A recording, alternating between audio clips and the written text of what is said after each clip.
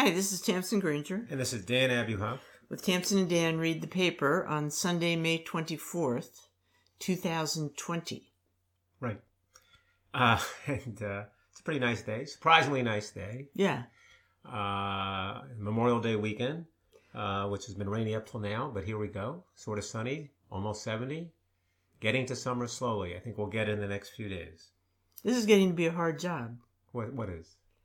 Tamsin and Dan Read the Paper. Because? There's nothing in the paper. Oh, and yet we're chock full of interesting stories. Don't mislead people. I don't know. The paper gets smaller and smaller Tamsin, smaller, and they only want to talk about, Well, COVID-19. But there's interesting things to say about that. But I think you should breathe easy, Tamsin, when you think about today's podcast. And why do I say that? Because the story that jumped out to both of us was an article in the Wall Street Journal about the healing power of proper breathing. Yes. I was, struck by this article. Surprised? Yeah. It was basically, I'm not surprised because I've been doing the yoga thing. Yeah. For you many connect that with years yoga? now. Well, and the breathing is an essential aspect of yoga. Mm-hmm. And I had found that it really changed my life. Really? The breathing. Yeah. How so? I breathe better. Do you? And consequently, I sleep better. Mm-hmm. And I think I'm healthier. All right. Well, just so and listen to this. Yeah. In this article, which is written by James Nestor, yeah. The greatest indicator of lifespan, in a study, right, actually done in the 1980s. Oh, well, it's nothing new. Right. Okay, a 70-year research project. The greatest indicator of lifespan wasn't genetics, diet, or amount of daily exercise. It was lung capacity. Right. And so you say right, and yet Well, I can believe that, but what's interesting to me is that there are breathing techniques that are described in the article that supposedly contribute mightily to lung capacity, and that's to me the connection that hadn't been made. And in particular, most of us misunderstand breathing as passive, something we just do. Yeah. It turns out that how we breathe matters. Well, just so we can get to it, what they're saying is what this person's saying is the right way to breathe is number one through your nose. Yes, your which mouth. they tell you in yoga all the time. Right. Mouths are for kissing. Noses are for breathing. You say that in yoga? Yes. All right. I'm not my teacher anyway. Not big a fan of yoga, but I can't argue with that. And number one, breathe through your nose. And number two, take deep breaths. To the extent that you're expanding your lung capacity, and you might get to the point that you're breathing 6 times a minute. That would be the ideal. It turns out that we've been, evolving over time to breathe less well. Right. That our mouths have gotten smaller. Right. And our sinuses have gotten smaller. Right. Okay, so, but unlike a lot of other things that might be wrong with you, you can reformulate your lung capacity. Right. You can work on this. I actually do think my lung capacity is pretty good because it's something that you work on in exercise. We used to call it VO2 capacity. We were rowing in college, and that was the difference between being successful as an athlete and not, at least in that sport. So breathing is essential, and the things that they describe it's beneficial to range from sort of mental aspects of your life to wear and tear on your body, generally speaking, and a lot of bodily functions, including your sex life. Right. Breathing they enhances say, your they sex say life. nose breathing. Yeah. Is apparently good for your sex. All right, so this is, to me, an appropriate headline. This has to be our lead story. All you have to do is breathe through your nose and deeply, and a lot of things in your life are going to turn around, going to do a direct 180. I mean, you're saying that in a mocking way. No, I'm not mocking really it. I actually believe it. I'm 100% behind this. It really came home to me. As I said, I've been improving my breathing, working on my breathing for years, and I think it's important. And and I sort of feel like it's also helped. I have no scientific substantiation for this, right? But I feel my blood pressure is better. It says it's in the article Okay. It says if you go to this kind of breathing, it lowers your blood pressure 10 to 20 points. I mean, my blood pressure has improved greatly over the last 15 years. But it came home to me,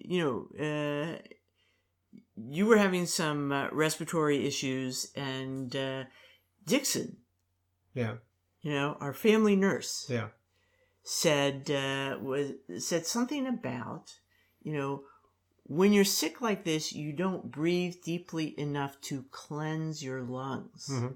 And something, it just ding, ding, ding, ding, ding, that breathing has beneficial aspects. Yeah, I believe. Okay. In that sense. Yeah. It has a cleansing effect, as well as distributing the oxygen to the blood flow as well. Okay. So it's really important. And so, again, really getting exercise, being outdoors, really is key, I think, to consciously breathe through your nose as deeply as possible to the extent that you can recall. And that nose breathing, again, it delivers the oxygen much more efficiently to your bloodstream by breathing through your nose, okay, which reduces wear and tear on your whole lung mechanism. Okay. So there you have it. All right, so that's a big improvement. Yeah, we can all make. I believe it. So then now we go to a few COVID stories, which are unavoidable. But the one that you have here isn't necessarily COVID-related so much as the idea of bringing pandemic-type diseases to populations which have no immunity. Well, it's epidemics as agents of historical change. Right. There you go. Okay. It's an article written by Jared Diamond. Yeah. And as you noticed, okay, it's just a follow-up on his basic thesis from his book of guns. Oh, he wrote Guns, Germs, yes. and Steel? All right, I didn't know he wrote it. I just knew it was the same thesis. So, so there you have it. And the idea is, what kind of huge changes do things like epidemics make? Right. And his general thesis is that the success of what he calls Eurasian civilization is not due so much to ingenuity as opportunity and necessity. Well, he's more than I don't know if I would try to have the success, but so much as their ability to conquer. Dominance. Yeah, the dominance. Their ability to conquer these territories that they visited and invaded, that the explorers went to, had to do with the fact, as much as anything, they carried germs with them. The Europeans carried germs that the native people couldn't deal with. And it's over and over and over again. Right. And, I was surprised the way he summed up, the taking over of the New World of Native Americans. Right. Okay. And that was a smallpox thing, right? The Native Americans had no resistance to smallpox. Wiped them out. They had never been exposed. He said, so when we think of dispossessing the Native Americans, we're thinking usually like guns and bows and arrows, etc. No, they're dying in their beds, in their teepees or whatever, because the Europeans who come over have a resistance to smallpox. And that's because of the domesticated animals they grow up with. Most of these diseases are the result, we get them from the animals. Mm-hmm. Okay. So the Native Americans didn't have large domesticated animals that they cuddled with the way we do. Only llamas. Right. And so, Europe had experienced more of this, had experienced the smallpox from the animals and brought it over. Similar thing happens in South America, right? Yeah, to the Aztecs and the Incas, all right, making possible the conquest of Cortez and Pizarro. So, it's that was kind of eye-opening, that the whole concept of just wiping these civilizations out and having, dominance over them or superiority it does work over them. It did work the other way in some areas. In Africa, for example, when the so-called conquerors came over there and they could not handle malaria. Right, but quinine solves that problem. Well, it did, until it solved the problem, they couldn't handle it. And then they're off to the races. Right. also there's an interesting mention of all these reverberations, including linguistically. Okay. Mm-hmm. And so, why, he points out that, for instance, if you're thinking about the great, the civilizations that produce, like, the cave paintings, etc., presumably those native populations had a language, and yet there's no remnants of it in our modern languages today. Mm-hmm. And so why not? Because they got wiped out and germ carrying. And so it changes, not just civilization, but how the languages and everything. So that was very interesting, and there's more interesting details in there. That's by James Nestor in the Wall Street Journal. Well, just to get to COVID-19, the pandemic we're dealing with right now, there was an article by Mark Lilla, who's a professor of humanities at Columbia, that appeared in today's Times, which expresses a view that I happen to share. The headline of the article is "No one knows what's going to happen," which seems trivial and obvious, but if you think about the implications of it and take it quite seriously, and take it to a logical extreme, it causes you to think differently about everything you've been hearing about COVID-19. And that's because, as Lilla points out, people have the overwhelming desire to hear what's going to happen to them. And therefore, they encourage, if not demand, predictions, and those predictions inevitably are spotty. And that's the world we're living in. As Lilla puts it, it is a truth that humans have never been able to accept, that they cannot predict the future. People facing immediate danger want to hear an authoritative voice that they can draw assurance from. They want to be told what will occur, how they should prepare, and that all will be well. We are not well designed, it seems, to live in uncertainty. Rousseau exaggerated only slightly when he said that when things are truly important, we prefer to be wrong than to believe nothing at all. People have to be told, demand to be told what's going to happen. And as a result, in in civilizations going way back, you have these oracles who become important figures in important parts of civilization because they apparently can tell the future. He refers to the most revered oracles in the ancient Greek world, the high priestesses at the temple of Apollo at Delphi. To respond to a petitioner who had placed the question before her, the priestess would enter the inner sanctum and seat herself on a tripod erected over a crevice in the ground, out of which inebriating gases were thought to rise.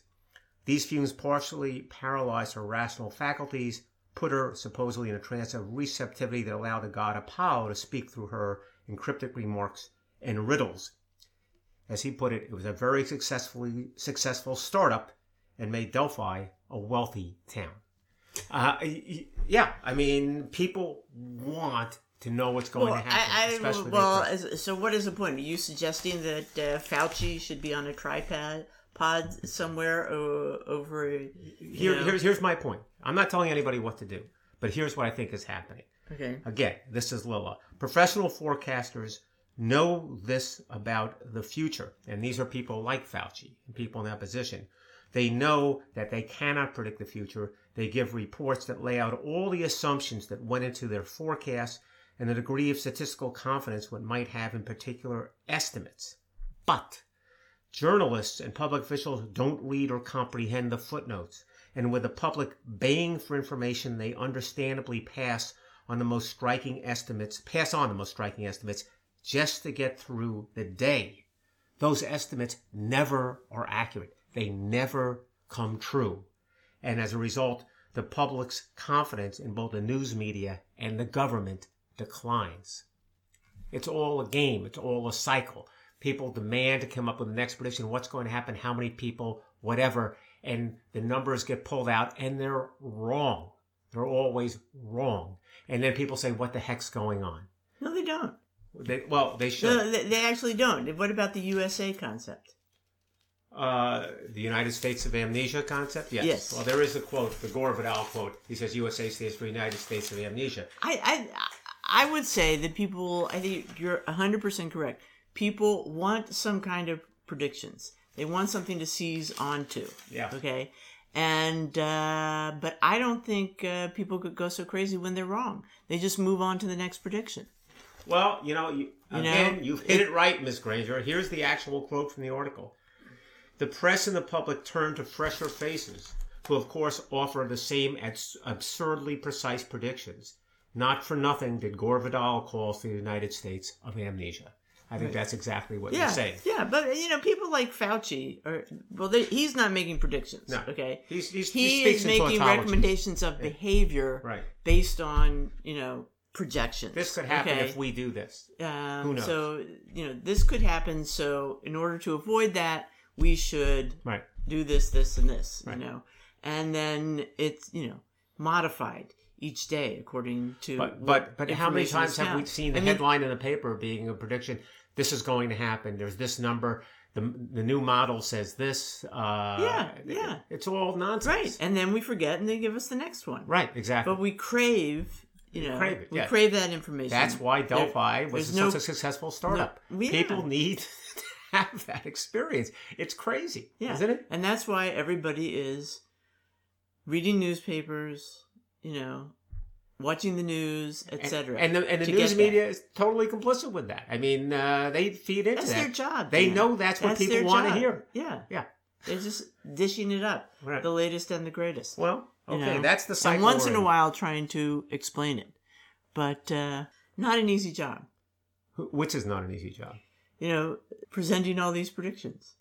Well, no, it's because what are you going to do? I understand what you're saying. I'm not sympathetic. Well, look, the article does go on to say the news media has nothing to report in many cases. All they can do is give the latest public interest story and show some little thing about some happy person who survived, or some family who's bereft when somebody passes away, or some people who celebrated the wedding by having signs with the cars going by. That's what they're reduced to. It's that, or a lot of it is filled by these predictions. Yeah. But since they're not making the predictions, they're delighted to do that. Yeah. They can say, oh. Well, that's exactly right. Now. And this fellow says, actually, people come to him, the news media comes to him and asks him to make predictions. And he says, I have no idea what's going to happen. And they say, come on, don't you know your lines? You got to have something for us. Yeah. Right? So it is kind of a crazy, crazy thing. Anyway, I agree with that. No one knows. But there's a positive aspect of no one knows. Okay? No one knows. That doesn't mean the worst is going to happen. That just means you don't know. Okay? Okay? And that's the uncertainty you learn. It's like, this makes it sound totally trivial. But in a sense, this is how I learned to deal with uncertainty. I take New Jersey Transit for 30 years. All right? They don't know. So when they make an announcement, the train is stopped. We're completely stopped. There's no operations. It could be as long as 90 minutes. It's more than once I've been sitting next to someone in New Jersey Transit. Really, trust me, no one's interested in this. Listen, okay? And they say to me, let me just say this, it's never good. Let me finish the sentence, okay? And they say to me, is it really going to be 90 minutes? And I say to them, no, it could be 5 minutes. They don't know. No one knows. All right, got it. No one knows. Moving right along. I walked into that one. All right, I apologize. I apologize to the listening audience. So we did see a movie yesterday. We saw a movie yesterday. We saw The Trip to Greece. The Trip to Greece. And that is the movie starring Steve Coogan and Rob Brydon. They've made 4 movies now. The deal is generally they go to a trip to a foreign country. They've gone to Spain. They've gone to Italy. And England, yes, and they do talk and to each other, and they're pretty funny talking to each other. Well, it's a travel. They go from restaurant to restaurant. Yes, that's true too. Trying the food, and it's basically as you said, a travelogue. A travelogue, and yet I will come up the same way. I'll just read this review, one sentence from the Wall Street Journal, Joe Morgenstern. What was great at the outset, super smart banter coupled with sensational celebrity impressions, is still pretty darn good. And I think that's true. I enjoyed it. I know it got mixed reviews. Manohla Dorgas didn't go for it, but at the Times. But I liked it. What do you think? Yeah, I thought it was fine. Okay. It was, beautiful scenery. Yes. It's in Greece. You can't beat Greece. Right. And they go to Delphi.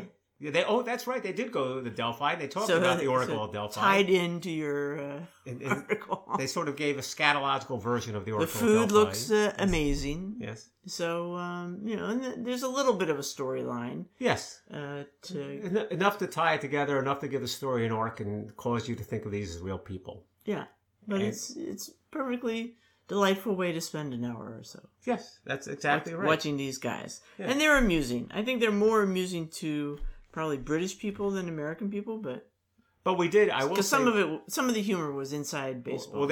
Yes, in the sense that yes, Great Britain could be called inside. The point is that they did have to do some impressions of English personalities, and it's like the old joke that says someone stands up to do impressions. He says, "All right, first impression, I'm doing my Uncle Frank." They do the impression, and people just look at them blankly. That's what it was like. But I will say, in terms of generation, we watched it with Granger and Nico. Different generation, and they enjoyed it.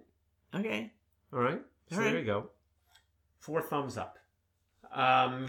There was an article about... well, I should say, and Steve Coogan and Rob Brydon, we saw Steve Coogan and Stan and Ollie, but probably what you don't remember, he played Stan Laurel. He was good at that. We saw him in Philomena. No, I remember that. Everybody remembers that. Oh, excuse me. This is a movie with Judi Dench. But the funny thing in the movie was, at a certain point, they have a swim race. Yeah. All right. In the movie Yesterday. Yes. Yes. Okay. Yeah.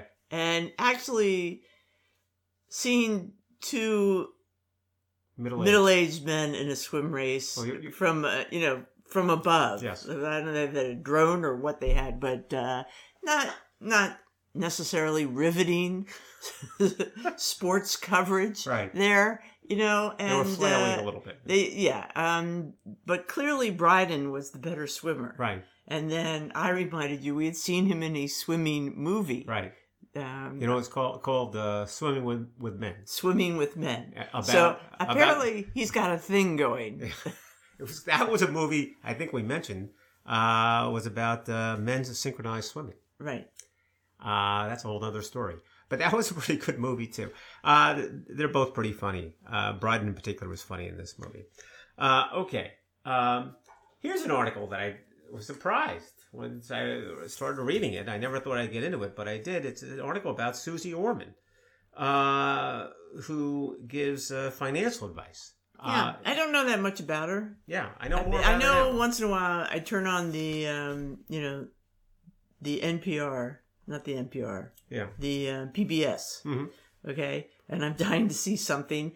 And it's been replaced by Susie Orman giving a great talk about financial something or other. And she seems great, and she's very enthusiastic, and the crowd loves her. Yeah. I'm just not usually looking to kick back. I can't say she's great or not, but I've never watched her for 90 seconds. I can't turn the channel. They're on the edge of their seats. I know they are, but I can't turn the channel. Great personality. Fast enough when I see that. I can't turn the channel fast enough. But she's an entertainer, Dan. Well, I guess these shows are about entertainment. Well, again, I learned all about her. So here's her deal.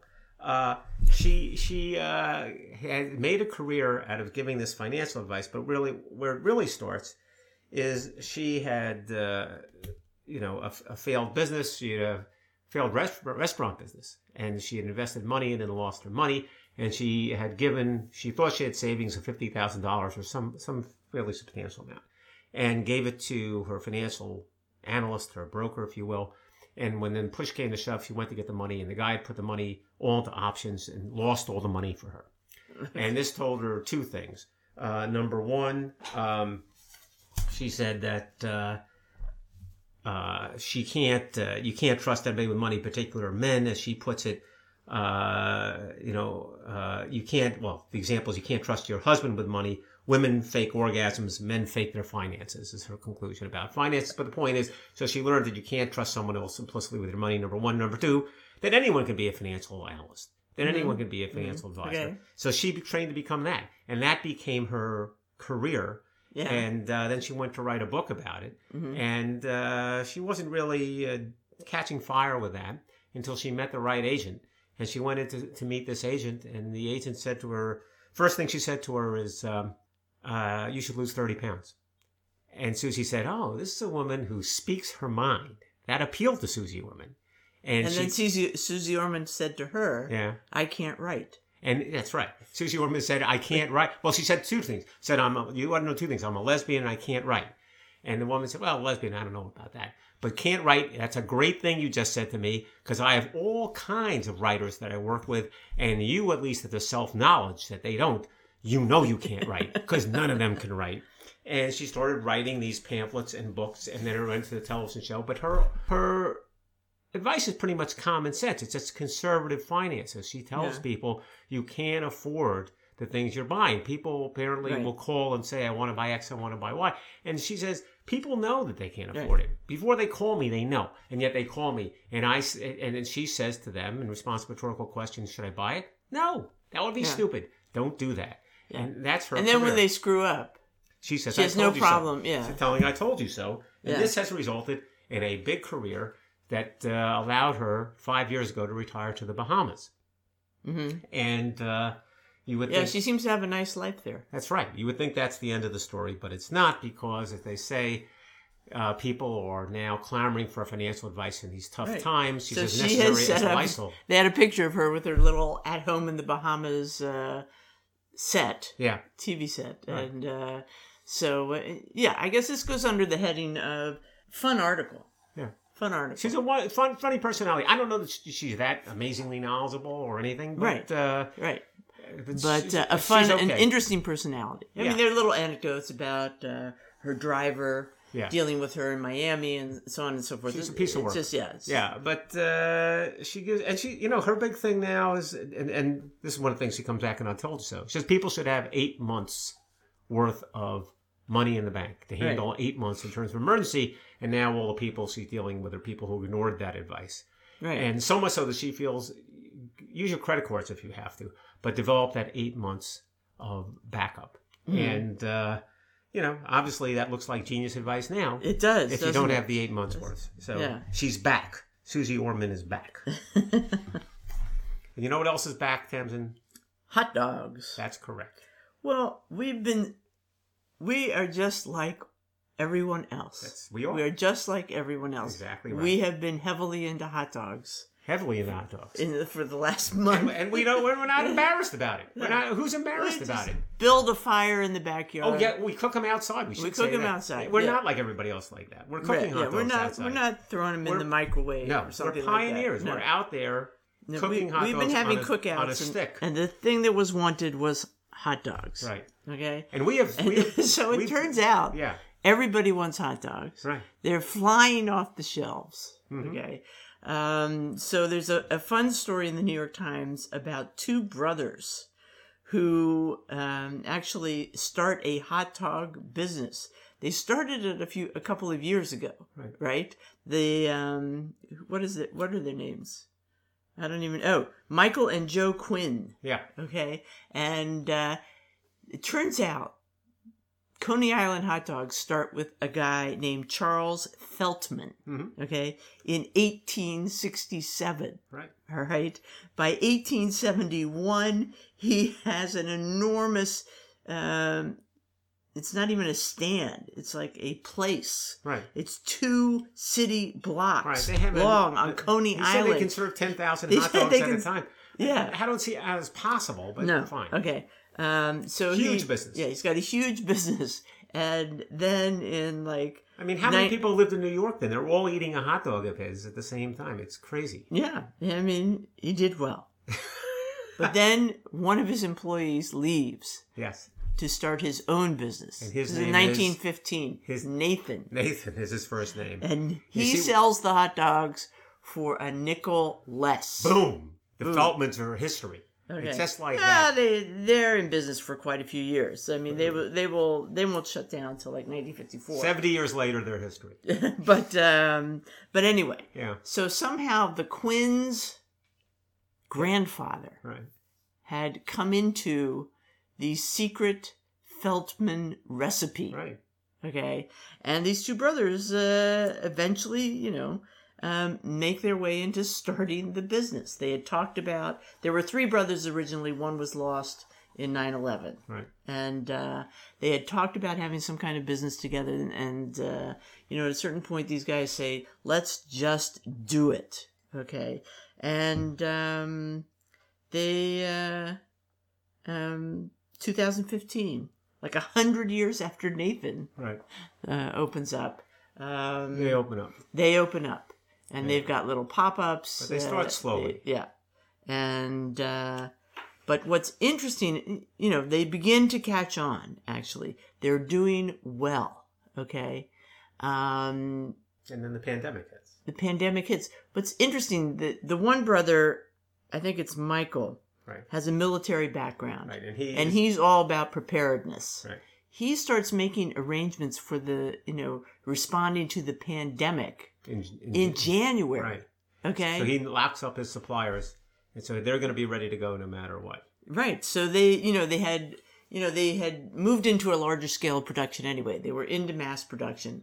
But you're right. He locks in suppliers. He makes all these plans. But even when he does that, they don't know. I mean, let's say so they're thinking in February, and certainly in March, pandemic. Is that good news for their business at least? Or bad news? Right. They're going to lose because all the business. Ballparks, etc., are shutting down, and you don't, And Coney Island shut down. Right. So they don't know. But it turns out everybody wants hot dogs. Right. Number one, it's because it's easy to cook, right? And it will last in your refrigerator for 60 days. It will last in your freezer for 10 months. So it's like the perfect pandemic hoarding food. Okay? Yeah. And sales go through the roof. Yeah. Okay. So they're selling hot dogs. In April, they did 170% increase over March. And, they seem like they're going to continue. It's a pandemic success story. It's not. It's a pricey hot dog. Is that right? Did you know that? No. Oh, yeah. Did you look it up? Oh, yeah. I went online because you can buy 9 pounds at a time, 3 pounds at a time, whatever. $2.50 per hot dog. Wow. Yes. Wow. Yes. I thought we Lucid, our change person, went for $1 a hot dog recently at the supermarket. So we thought we were dining. No, but you can be a big shot for a hot dog. So I would try it at least once. Well, they're beef. Okay. Yeah, they're all beef. They're beef. So and he was dealing with they actually locked in a bunch of beef. Right. That they have they're freezing. And they were a little nervous when these other plants were shutting down, but that's mostly pork, like Smithfield. Well, it's funny. The pork plant. So Smithfield owns Nathan's, right? And so they have. But Nathan's is made of beef also. But also Smithfield clearly is prioritizing the hot dogs for Nathan's. They would rather be producing Nathan's hot dogs than some of their other products because that's I don't know bacon. They can do more than bacon? one thing. They can do more than one thing. No one can live without bacon, Dan. All right. Sorry I said that. We don't upset you. But the point, I'm going to look out for Feldman's hot dogs. I don't know where they're distributed. Maybe we'll never see them. But $2.50 you can get online and you can't order buy hot dogs them. online. You can't. That's Why crazy. not? Ordering hot dogs online? It's the 21st century. Oh, I forgot what century. Sorry. You're going to drive to Coney Island? I forgot what century. I don't know. It seems a strange thing. I mean, how does it stay cold? Oh. Okay, dry ice, they're going to tell me. All right. So let's talk about something I know more about than shipping hot dogs, which is bicycles. All right? So I decided we need another bicycle. Or we decided we need another bicycle. We have a few people around here, and we don't have a bicycle for everybody. And How many bicycles does a guy need? It wasn't for me. It's for somebody else. But my point is... It's... What? 1 plus the amount that's in your garage right now. Okay. That's what the bicycle guys say. That's not what this is about. Because I'm not looking to buy a fancy You always bicycle. need another bicycle. I'm buying this bicycle because... Your bicycles are crap. Yes, You're riding crap. I understand that. So I wanted to... You solved this problem how? Yeah. This is a great story. So I was going to get... I wanted to get a new bicycle, but I couldn't. That's the point of the story, okay? The article called Pandemic Has Americans... You only wanted to get a new bicycle because you couldn't. No. You go, can't do it. Pandemic has Americans snapping up bicycles. I would be spending the creating big bucks a shortage right now. My point is, but you can't get them. That's exactly what happened. Not my fault. My wallet was open. I was ready to buy a bicycle, costing several $100s, and I was shocked that you can't get one. You can't get a bicycle. And I said, "What the heck is going on?" So I went to my bicycle guy. We all have a bicycle guy. And I actually saw him, and he had to fix something. And I said, I'll find something. We no problem. He emails me 2 days later. Can't find any bicycles. He had one exemplar. It was clearly the wrong thing. Forget it. So I said to him, no, I'll find a used bicycle, and I'll manage on that until the supply opens up. And then I had the exciting adventure of getting on Facebook through you and looking at Facebook Marketplace. And that's a whole story about how you deal with all these pictures and figuring out what's a decent bicycle. And then you drive an hour and a half to Tom's River, and you see this guy in this down and out place, and you say to yourself, I don't know if I need the bicycle, but this guy needs the money. So I have to buy the bicycle because he needs the money. Fantasizing all of this, but okay? Right. The bicycle. So I bought a used bicycle with very little money, and it's actually pretty decent, and will certainly tide us over. But I didn't imagine the shortage of bicycles. The Times says that you cannot buy a bicycle except extreme premium models, or put another way, you can't buy a model that's under $1,000. They're just not. I think it's even higher. I've heard it's hard to buy a bike that's under $1,500 or $2,000. Yes, it's just hard to buy a bike generally. Yeah. And the reason is, there are a lot of reasons, including that in China, there's still a serious shortage of labor and component parts, and China is part of the manufacturing supply chain. You just can't get it. And the result is, because of this interruption in the supply chain, you're not going to be able to get bicycles probably until July. They'll breed some bicycles. People are pre-ordering now. They'll get those bicycles in the middle of June, maybe. But in terms of walking into a bicycle store and seeing anything in the way of selection, you're looking at mid to late July, which is crazy, right? Especially because the summer, you need the bicycles, and especially now. So I solved the problem. Have I mentioned that I got on the Facebook Marketplace? And I solved the problem, and I made a savvy purchase. What a revelation. And then, what a revelation. And then I brought the bicycle back to life in my little shop. I lubricated it, and this bicycle woke up. You know, it sprang from the womb. It was rejuvenated, and it's quite a functional bicycle now. I think if you talk to my brothers, neither of them have ever bought a new bicycle. Right. I'm listening. I think that's a normal thing to do. Is buy a used bicycle and fix it up, or get one out of the trash and rebuild it, and let me tell you something about normal. Let's go to the word normal. But I know you really enjoyed the negotiating. You know, no, I didn't enjoy it. Emailing all these people. Oh my God, on Facebook. That was awful. I mean, there's one guy. I asked the question. The guy said, "I've had it with you people with these questions." So, whoa, what's that? Then he kind of cursed me out. It was fantastic. In terms of normal, I think it is normal for your brothers to buy a bicycle that's kind of marginal and fix it up. No one said buy. But for no one said buy. Or to pick one up in the trash and bring it back to life. But for an Abuhoff, it is not normal to do that. And therefore, I stepped out of my lane and picked up this reclamation project and brought it back to life, for which I should be receiving kudos, but apparently not here, not now. Oh, no. I think it's marvelous. Thank you. I think it's just marvelous. And so innovative of you. Okay. That sounds very so sincere. Pandemic. You know, we each do our own rising part. above. We each making things work. What we can do. Yeah. To handle the economic fallout. So there was an article. Nothing fits not at all with what we've been talking about. But I was just struck by this, and I couldn't get it out of my head. There was an article about Mount St. Helens, which was the volcano that erupted in May of 1980. 1980. And this is in, what is it, in Washington State? Yes. Yeah, Washington State. Between Seattle and Portland. Were you not alive in 1980? I don't remember. I barely remembered. I knew it was a thing, and I knew afterwards people would talk about it. But to hear them talk about it now, it was such a monumental event that, listen to this. The north face, this is described in the Times, the north face of Mount St. Helens transformed into a fluid, rippling, pulsating, churning. It collapsed, shearing 1,300 feet off the summit. A volcanic cloud, incandescent with lightning bolts, rocketed through the sky, right? And the blast pushed a colossal volume of superheated volcanic matter out of Mount St. Helens at over 300 miles per hour. A thermal shockwave zipped across the land before a tsunami of debris cooking at 660 degrees Fahrenheit, traveling 17 miles from the summit in 3 minutes. You had people who were observing it, who were scientists, who were perched there because they knew something was going to happen at Mount St. Helens. And the one of the desired perches was 5.2 miles from Mount St. Helens, those people were wiped out. Right. Right? So you said 57 people died. No one, everyone knew something was going to happen, but didn't know it would be like this. And it was just startling. Anyway, it's not something I was terribly aware of or terribly familiar with. Well, I think you were a young lawyer. That's what it was. It was a catastrophic working event. Around the clock. Yeah, and it was just amazing. So you talk about nature doing something, not being able to control nature and us having a sense of what could happen, but not a real good sense. That would be a primary example. Eruption of a volcano. All right. So finally, here's something that Granger pointed out to us.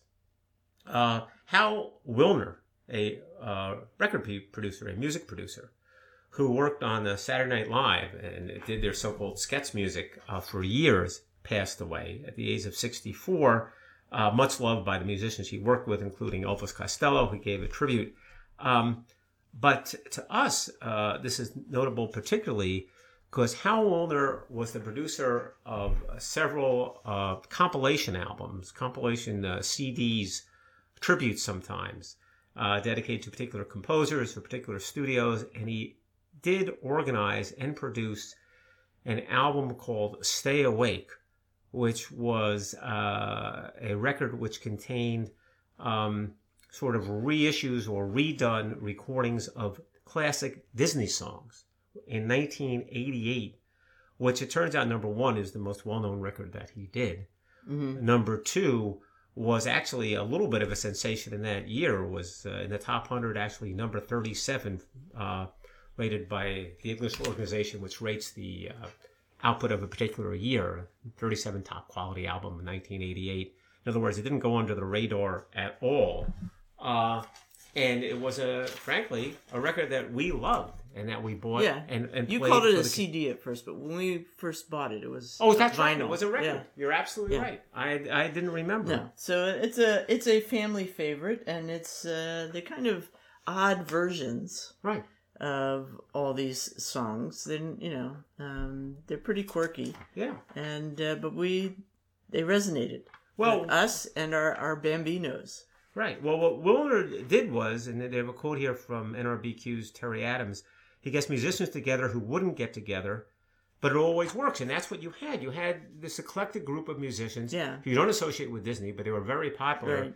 And, Bonnie Raitt, Tom Waits, Suzanne Vega, Buster Poindexter, Aaron Neville, James Taylor, Harry Nilsson, the Roaches, on and on. And some of those names were bigger in 1988 than they are now. Some still big names. I mean, huge. Herb Alpert, Dr. John, all these people together. And they're not cute. I mean... Oh, no, they're real. Yeah, the Tom Waits is Tom Waits. Tom Waits. Pretty weird. Yeah, Tom Waits. So, but... What is that? Whistle While We Work was the Tom Waits. Yeah. And you have to really work hard to figure out what song it is. So, we could play that, but you wouldn't know what we were playing. Yeah. But they were fantastic. Some are soothing. You have Bonnie Raitt with Baby Mine, which is a song from Dumbo. Yeah. You have James Taylor with Second Star from the Right, from Peter Pan. And some are really rock songs. Right. And I was telling you, the one that really struck me and I remember the best is the one by David Johansen / Buster Poindexter, originally from the New York Dolls, which was the recording of Castle in Spain from Babes in Toyland, which I thought was great. And I think we may attach that here so you can listen to it. But it was a fantastic album. It was real music, but it was a Disney song, so the kids loved it too, didn't they? Right. So, I mean, it's in that category of something that, you do get tired. When our kids were growing up, it was all about Raffi. Yeah. Right? Right. And there's only so much of kid music you can take. So little excursions off into something. I mean, the Disney music is generally quite good. Right. So you can survive it. But this was a nice little, it's like one of those animations that appeals to adults on one level and kids on another. Yeah. Stay awake. All right. So we'll leave you with that. And have a happy Memorial Day. Yep. Enjoy it. And until next week, this is Dan Abuhoff. And Tamsin Granger with Tamsin and Dan Read the Paper. Thanks. Give a garden, blah, blah, blah, blah, blah. in our castle in Spain. You'll be living rent-free. Every capital gain you'll share with me. From this village below, every cent we will drain, and your fortune will grow in our castle in Spain. Every mortgage and lease I will reevaluate, and for you I'll increase their interest rate. You'll eat nothing but cake. You'll drink not but champagne. You'll be in on the take in our castle in Spain.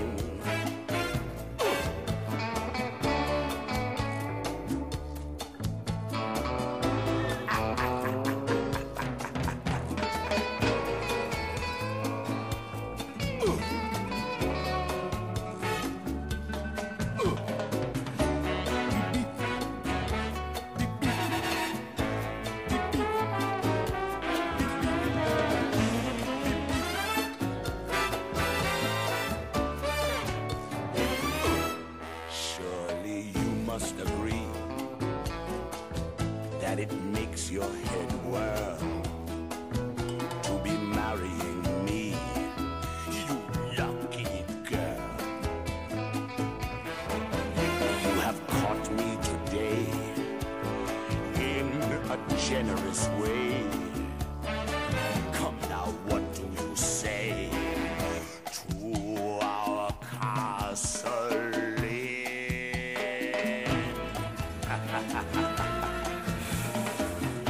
You like to smoke a cigar?